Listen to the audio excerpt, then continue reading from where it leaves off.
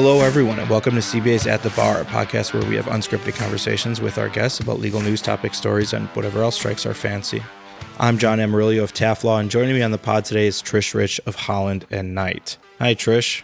Hey, John. Trish, we have a very special guest on the pod today. I think anyone who's even occasionally read a national newspaper over the last few years will recognize his name. Colonel Yevgeny Eugene Vindman of the United States Army.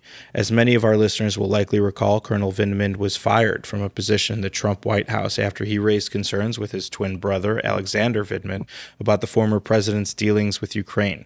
Colonel Vindman was then serving as deputy legal advisor on the prestigious National Security Council when his brother heard President Trump pressuring Ukrainian President Zelensky for political dirt on his election opponent, Joe Biden. After they jointly reported the incident to the NSC Council, Colonel Vindman and his twin brother, Lieutenant Colonel Alexander Vindman, were then sacked just days after the conclusion of President Trump's impeachment trial. So that is how you, our audience, probably knows the name. But as usual, and is usually the case rather, Colonel Vindman is much more than the event that made him famous. While serving as deputy legal advisor to the National Security Council, his portfolio included NATO, the International Criminal Court, international humanitarian law, human rights, and more. He also served in a variety of positions in the Judge Advocate General Corps, and before that as an infantry officer, including in the Army's famed 82nd Airborne Division. He's currently about to retire. Congratulations to him, and we are privileged to have him here with us to talk with us today. Colonel, welcome to At the Bar. Thank you for the warm introduction, John and Trish. I'm looking forward to having a great chat with you. Yeah, thanks for coming. Colonel, we've had you on, though, not to discuss former President Trump and that incident, but rather because you recently authored a really thought-provoking article that caught our attention, entitled Putin's War is an Existential Crisis for the United Nations. And there you discussed whether that international body and all the post-World War II rules-based regime that went with it remains relevant in its current form. And that's what we'd really like to dive into with you today. But before we jump in, I think it would be useful for our audience if we look back for a broad understanding of international law, particularly the law of war, which seems really relevant following the launch of Russia's war of conquest against Ukraine, especially given that Russia is a permanent member of the UN Security Council, a body that is charged with preventing exactly those kind of wars in the first place. So when we're talking about the law of war, what does that mean? What sources of authority are we looking to? Sure. So we're looking in the realm of public international law. And it's, as you would imagine, a fairly complicated question because you have issues related to the UN and prohibited use of force. The reason why the UN was designed in the wake of World War II and really after the failure of the League of Nations is to prevent aggressive wars from taking place. The law of the jungle, where a larger, more powerful country can change unilaterally the borders by invading another smaller country. And so there is one certainly component of international law. The law of war, also known as international humanitarian law or the law of armed conflict, is a subset of that law, public international law, lex specialis. So it's a special area of the law unto itself, developed over many centuries, frankly, of warfare, and really encapsulated and put down black and white in the Hague Conventions, really starting around the turn of the 20th century in 1907 and onward, and then Geneva Conventions and the progeny of the Geneva Conventions. There are 4 in the wake of World War II.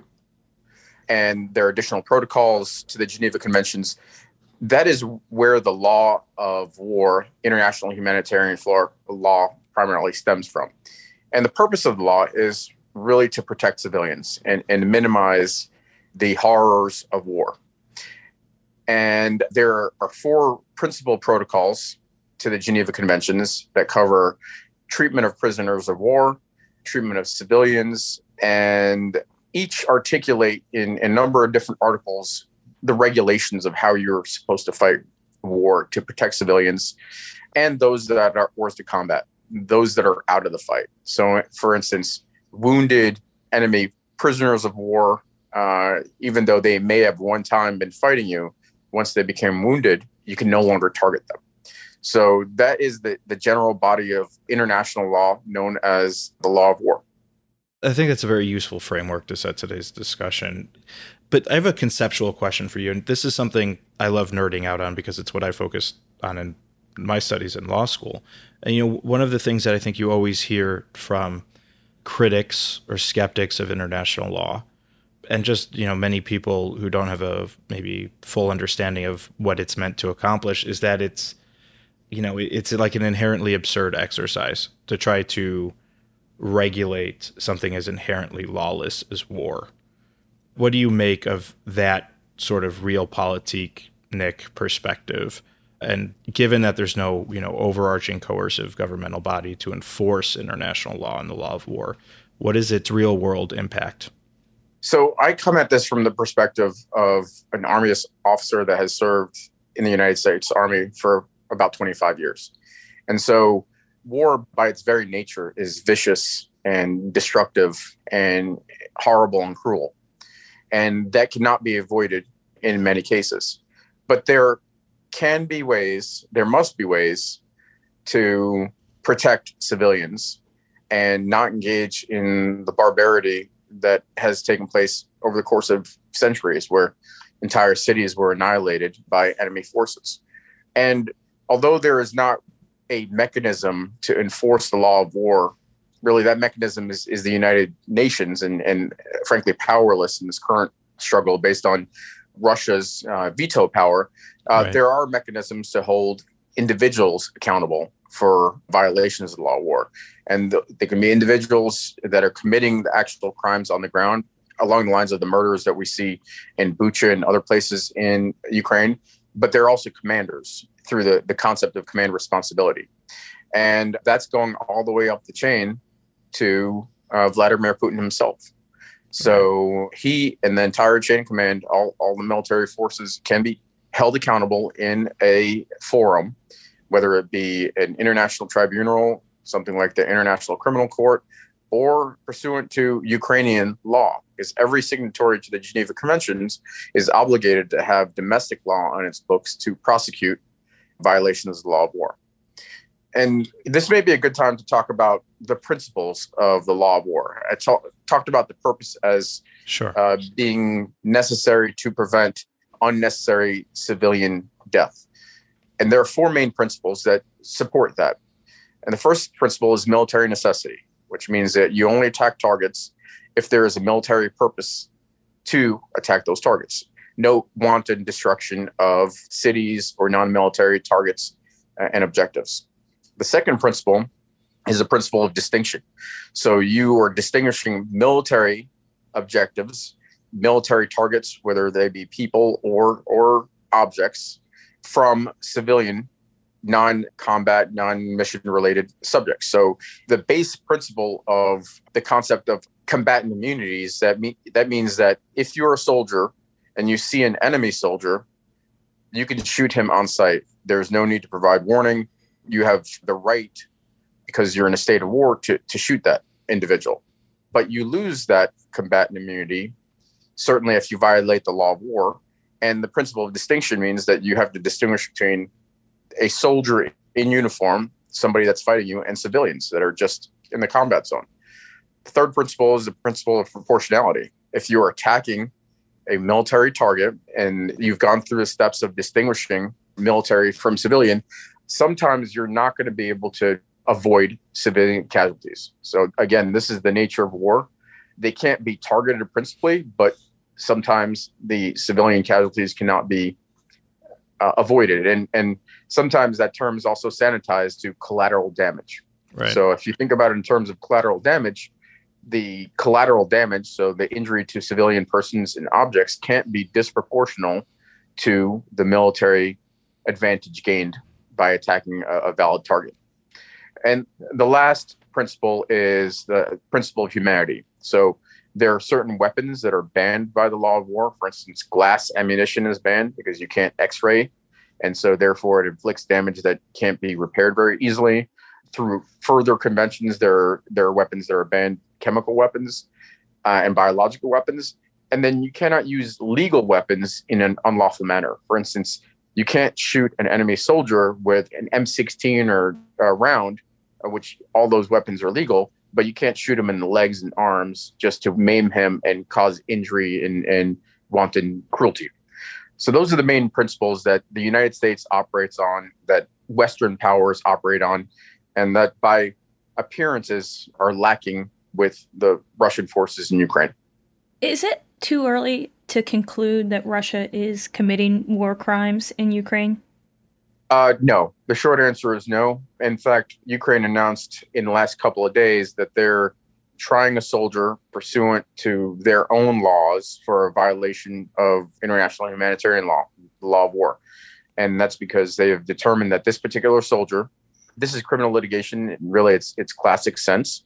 Colonel, he's Ukrainian or a Russian soldier? He's Russian. Yeah. He's a Russian soldier, and they're going to try him in Ukrainian court for a violation of the law of war.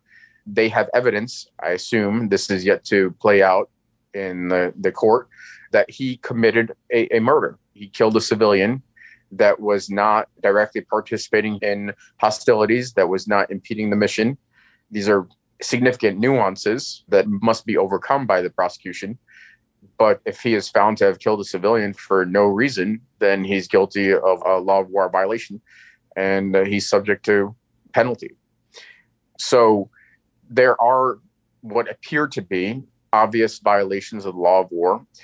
Earlier on, there were discussions about whether thermobarics, for instance, the use of thermobarics were the use of banned weapons. And that's not the case. In fact, thermobaric weapons, sometimes people call them vacuum bombs, are in the U.S. inventory. And they're very powerful. They're massive weapons.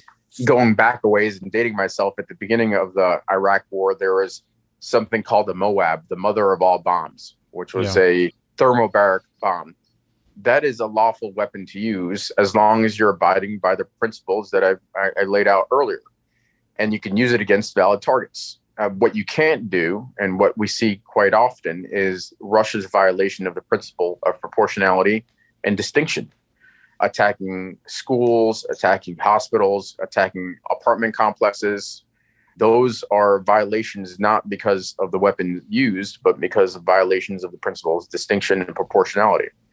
Same goes with cluster munitions. Thank you for answering that question, because it seems to me what we're seeing in the media is obvious war crimes of Russia in Ukraine. And every time we turn on the news, every time we wake up, there's another news alert. Over the weekend, Russia bombed a school. We have now, I think, over 200 confirmed cases of Russia targeting medical clinics. We're seeing systemic rapes, systemic executions of civilians. These reports are just pouring out of Ukraine. So I agree with everything you're saying. It seems to me that it's obvious what's going on, but is there any way to stop this in real time? Or is Russia just going to keep doing this until there's some sort of escalation of another country going in there and getting involved? So, that's an interesting question. And frankly, I think one of the reasons why the Ukrainians are initiating their prosecution of war crimes right now, while the conflict is still ongoing, is to dissuade Russian service members from either following illegal orders or from engaging in their own acts sua sponte violations of the law of war. So that's one way. The fact that there are numerous international tribunals and attempts by countries, that I believe Germany among them, of trying to establish universal jurisdiction of war crimes in Ukraine. And there are over 40 countries involved in potential war crimes investigations and prosecutions. Those are restraining factors potentially on Russian forces. How do you stop the Russian war crimes? Is you defeat them on the battlefield. And that is probably the only realistic way to stop Russian war crimes. And the Ukrainians, frankly, have performed magnificently on the battlefield, beyond many expectations of how they would perform. And the Russians, frankly, have performed much worse than many people anticipated they would on the battlefield. The many years of corruption upon which the Putin regime and Russian government is based are really having obvious detrimental impacts on their ability to perform the mission of the military. So let's talk about that in the law a little bit more, Colonel. It seemed earlier you mentioned international tribunals, by which I'm guessing you meant like the ICC. And it seems to me that it's easy to discuss the possibility of bringing someone to the dock in the ICC when you're talking about smaller countries, like Serbia, for example, comes to mind, the Congo. But when you're dealing with a country like Russia, the likelihood of any significant decision maker ever ending up in The Hague seems to me to be near zero, unless there's some major regime change and the new regime hands over those decision makers. So my question is this: if that's right, does the threat of prosecution once a war has started like this actually hinder peace negotiations? Because the Vladimir Putins of the world know that unless those peace negotiations include terms that prevent those kind of prosecutions, they have no incentive to end the war. So I suspect that the Russian government is not the least bit concerned about the ICC or ever facing accountability in an international tribunal. They are purely acting in their own interest. Vladimir Putin's acting in his own interest in trying to recreate the Russian Empire. However, I don't know that necessarily means that they will avoid accountability in the long run. It took, after Kosovo and Bosnia, a decade or more for some of the actors and some of the leaders to be tried. And I acknowledge that those are much smaller conflicts and much less powerful actors on the international stage. But I think that the accountability mechanisms are going to be multi-tiered. So I think the ICC has a role. I think Ukrainian courts have a role. There could be other tribunals, ad hoc tribunals, and maybe universal jurisdiction. So the ICC may focus on the most senior actors in the Russian government, and they can collect evidence now. They can build cases. They can even try cases in absentia. But I suspect that accountability is down the road, significantly down the road for senior Russian leadership. But Ukrainian courts can act almost immediately. There are a number of Russian POWs that are in custody. And to the extent that you can lay the litigation base, prove in a criminal proceeding that not only something appears to be a violation of the law of war, but you can say this individual violated the law of war by murdering this civilian. There's evidence of that. I mean, we've seen it just this week. There is some video footage of Russian soldiers engaging some sort of industrial facility and going to the guardhouse, speaking to Ukrainians, the Ukrainians walking away and being shot in the back. And later, those Russian soldiers were seen on closed camera video footage inside the facility. So that is the type of evidence that I think you can bring to a tribunal, Ukrainian courts, much sooner and start holding people accountable. And you can treat this almost like as a racketeering prosecution. You can work up the chain.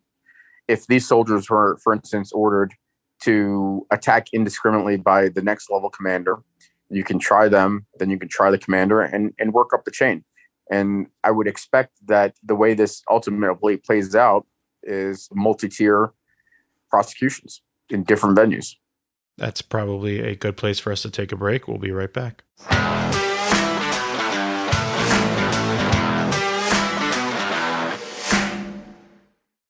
Getting legal malpractice insurance doesn't have to be complicated. Let CBA Insurance Agency do the heavy lifting for you. We shop to the top carriers to find the best rates. Get a free quote by visiting cbainsurance.org.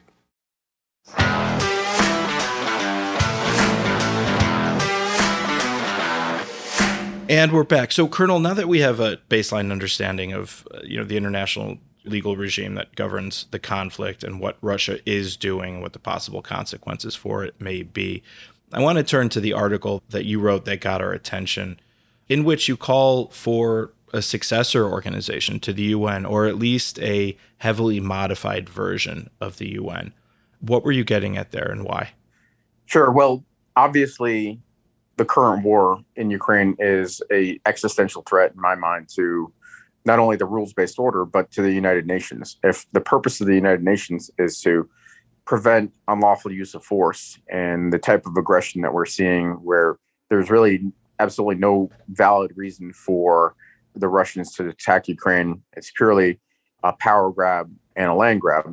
And Russia is a veto member, a permanent member of the Security Council, charged with preventing those very actions amongst every other country around the world. We have a significant problem. It's an existential threat to the United Nations, very much like there was an existential threat to the League of Nations. And in my article, I write about Emperor Haile Selassie, Emperor of Ethiopia, petitioning the League of Nations in 1936 to help Ethiopia and stop the aggression of Italy and Benito Mussolini attacking Ethiopia for very similar reasons, to absorb the territory, to rebuild some semblance of a colonial empire.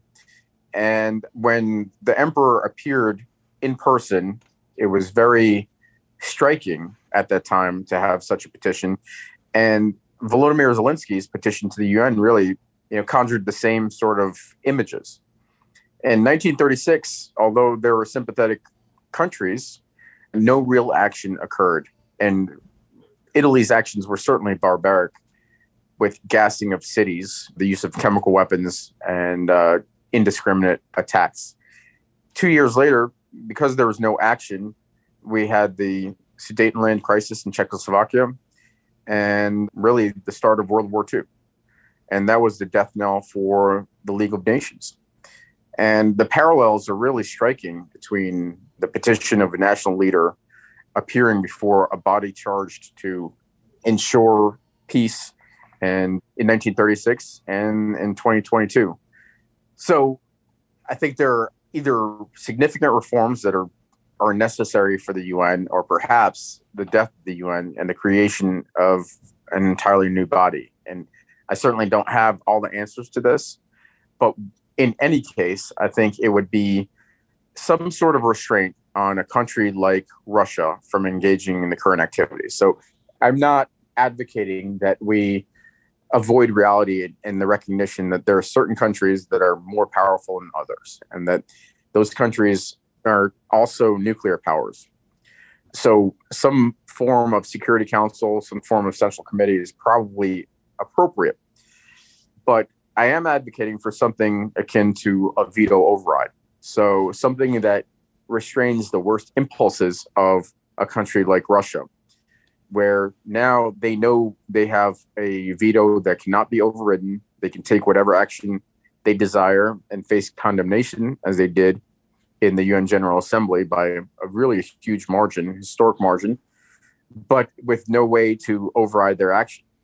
A veto override, which would also have a pretty high bar, would restrain potentially the worst impulses of aggressive countries like Russia by letting them know that in extreme circumstances, for instance, whatever the threshold may be, every other member of the Security Council, for instance, voting against their action, or every other permanent member voting against their action and sending the action to the UN General Assembly, there can be a myriad of different iterations of how you structure a veto override.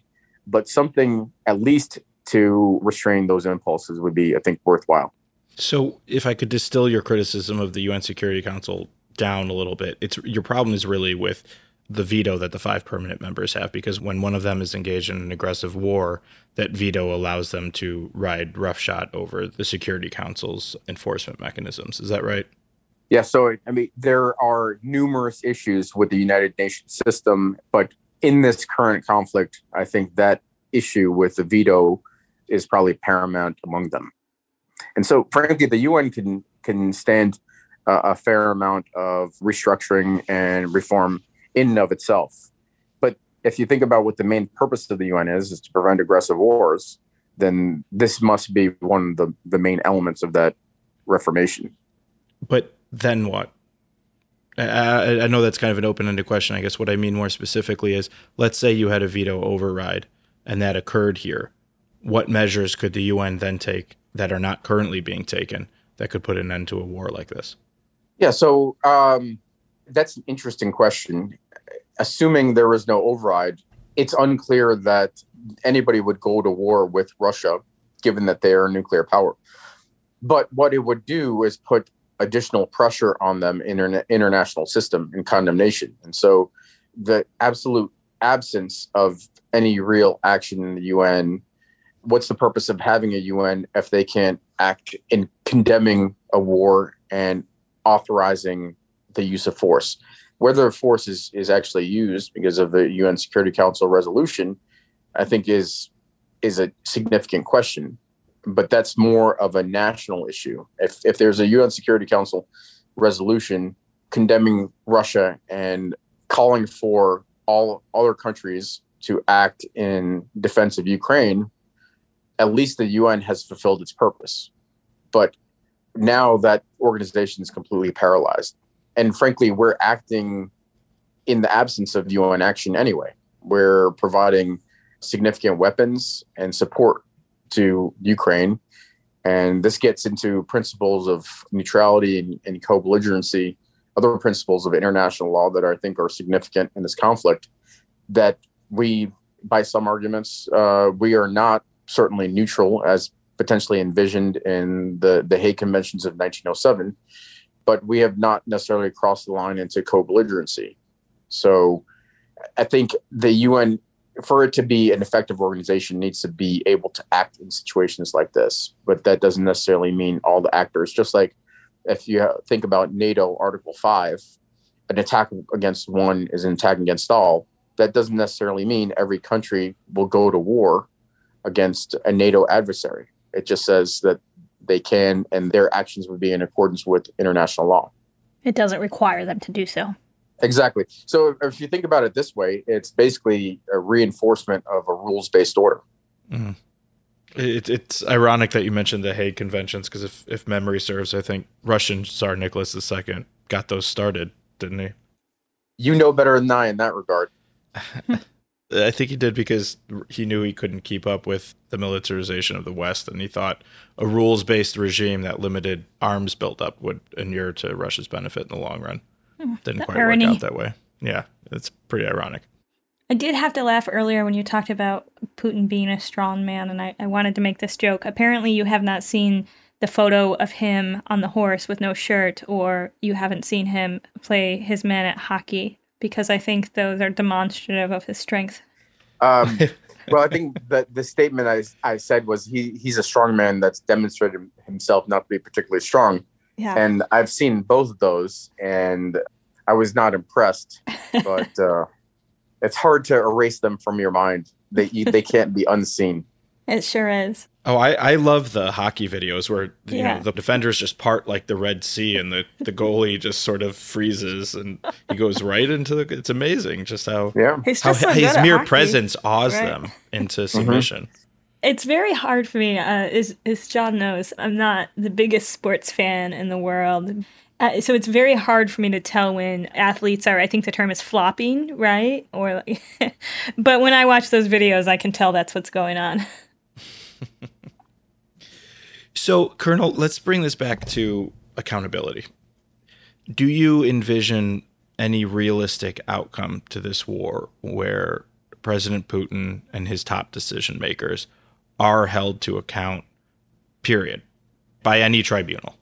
So I can envision a scenario where Putin, who's been brought low by his numerous failures in this war, is removed from power, or if he is removed from power, facing accountability, with Russia giving him up in order to restore goodwill, international goodwill, and eliminate sanctions, and the same with his top-tier leadership. In the absence of Putin losing power or dying, I don't see accountability for senior Russian officials. So that's why I think a multi-tier accountability mechanism where the ICC is focused on sort of the big fish, and other tribunals and the Ukrainians are focused on more sort of not necessarily lower tier, but their war crimes, the law of war crimes themselves rather than crimes of aggression, which is how the war started. So this is where there are two aspects to of public international law: the jus ad bellum, which is how a war starts, and Russia's violation of those rules and violation of the charter, and then jus in bello, the actual fighting of the war and war crimes that are committed, the rapes, the murders, the indiscriminate bombings, and those things are the actual conduct of the war. And frankly, it's hard to recognize a professional military force. The Russians fighting in Ukraine, they almost seem like a barbarian horde. When they enter an area, they loot, they pillage, they murder, they destroy everything indiscriminately. What's striking, frankly, to me, and a clear indicator of a complete lack of professionalism, is even officers, when they're captured on the battlefield. There was one case, I think, back in March, in the middle of March, where the Ukrainian forces captured Russian officers that had 4 or 5 laptops, half a dozen iPhones, and they're looting and pillaging Ukrainian villages and cities. But that is always, I'm a little wary when people are completely dismissive of Russia's military capabilities, because that has historically always been their MO. They start out very poorly and very sloppy in every single war of the modern era, and then they slowly build up, a fairly effective and in World War II, certainly devastating capability. So the longer this war drags on, I'm not entirely sure we'll be able to continue discounting Russia's military capabilities. I don't know that Russia has a great deal of time to make up for their very poor start. And when there are a number of faulty assumptions, strategic assumptions about the Ukrainians are going to fold very quickly, the war is going to be over in a few days, there's no need to build logistics, that makes operational objectives extremely hard for military forces to achieve. But besides that, it's the basics that I think the Russians are having extreme difficulty. And if they've learned much from their operations around Kiev, it doesn't seem like it's sufficient to overcome Ukrainian forces. They're almost fighting a 20th century war in the 21st century, and there's not going to be that kind of breathing space for them. Their logistics are terrible. Their small unit leadership and tactics are terrible. And those are all cultural, structural issues that they're not going to be able to fix in the short term. The Ukrainians are in large part successful because they have secure internal lines of communication, which means they can get material, logistics, personnel where they need to without having to worry about anything other than maybe deep strikes by the Russians. And they have fantastic small unit leadership where they have a general assignment given to them by their superior and says, I want you to do X objective, but they're not told, this is how I want you to do it. This is right. And that's the big contrast with the top-down Russian military structure. Exactly. That note of hope is a good place for us to take a break. We'll be right back with Stranger Than Legal Fiction.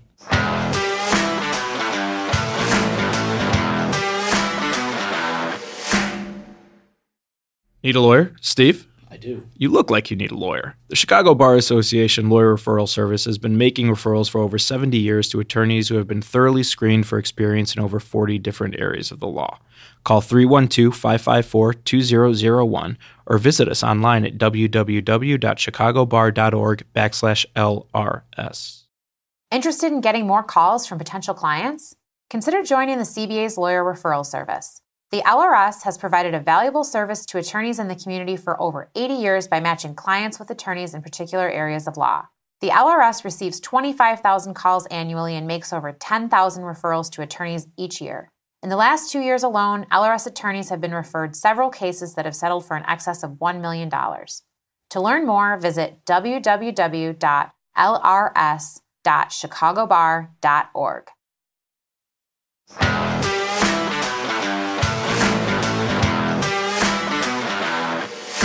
And we're back with Stranger Than Legal Fiction. Our audience knows the rules. They're pretty simple. Trish and I have done a little research on the internet. We found one law that is real, but probably shouldn't be because it's so strange or wrong. We've made another one up, and we're going to quiz each other and the Colonel to see who can distinguish strange legal fact from fiction. Colonel, are you ready to play? I will do my best. Trish, why don't you lead us off? Okay, law number 1. In the state of Florida, an unmarried woman cannot parachute on Sundays. Or law number 2. In Yaml, Oregon, it is prohibited to engage in fortune telling, astrology, or palm reading. Which one is real? Which one is fake? And or repealed? Colonel, what do you think? Okay, so I think that the real law is the one that no palm reading. Okay, you think that the one that prohibits fortune telling, astrology, Yes. or palm reading? Okay. John, what do you say? I'm going to say the Florida law is real because one of the rules I've learned playing this game long enough is if it's misogynistic sounding, it's probably real. And it's Florida. There you go. Yeah. Wow. The Florida Can law. you repeat that? Because that's a little bit insane. Yeah. So the Florida law was an unmarried woman cannot parachute on Sundays. That was a real law. It was repealed in 2005. Oh, all right. Yeah, sorry, John. The Oregon law is still on the books. It is prohibited in the city of Yaml, Oregon, to engage in fortune telling, astrology, palm reading, or anything spirituality, anything that is not rooted in science for a profit. So that's 1 for the Colonel and 0 points for John. Okay. Round 2. I went international appropriately enough. In Russia, it is illegal to do just about anything that President Vladimir Putin dislikes, including writing him an unflattering constituent letter. Option number 1, no writing Putin nastygrams. Option number 2, in China, another totalitarian state, the law encourages or at least incentivizes motorists to kill pedestrians whom they've accidentally struck with their vehicles. Colonel, what do you think? Yeah, so I can't imagine that it's lawful to kill a pedestrian that you've wounded. So I think that's not the real law. Although both of them are quite outrageous. So I think that the Russian law is real and the Chinese law is not real. Trish? Yeah, so this is just John being his usual tricky self. I read an article a few years ago about this running over Chinese people. And I think the thing was, and I know you're going to explain it to me in a minute, I think the issue was that it changes your liability to the person and the person's family who has passed. And so it's monetarily advantageous to kill them. But I don't think that was a function of law. And Putin is obviously a monster. So I think I'm going to go with the Putin law being real and the China thing being incentivized by the legal structure, but not actually a law. So yes and no. And I like this dichotomy because it's about as hazy as most international law in my experience. The Russian law is real in that people have been prosecuted for writing unflattering letters to Putin. I could not actually find a law that was identified, that was broken, supporting that prosecution, other than the fact that Putin didn't like it and they went to prison for it. So whether that's a law or not. All those guys that have heart attacks in the trunk of their cars in Russia. Right. Yeah. Or just have nuclear tea. Right. Yeah. Just stuff happens. The Chinese law, you're exactly right, Trish. There isn't a law that legalizes killing people, obviously. You're still subject to criminal penalties, although those criminal penalties tend to be very few and far between in China because the authorities are mostly either corrupt or disinterested.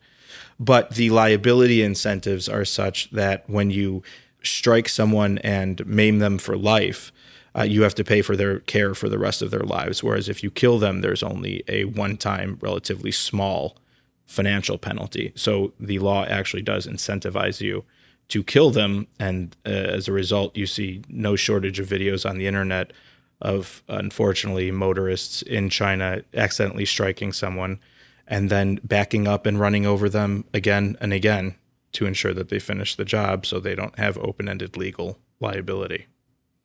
And on that happy note. Okay, I have never seen such a video, and I mean, they're out there. That sounds insane. I haven't seen any videos, but like I said, I read an article about this a few years ago that went into depth about the, social and cultural issues. And it talked about people that would, be crossing the street with their families and somebody gets struck and the person just hits them over and over again while their family's standing there. I mean, it's pretty brutal. Yeah. And no, there are videos. I'm sad to say I've seen them. And that's going to be our show for today.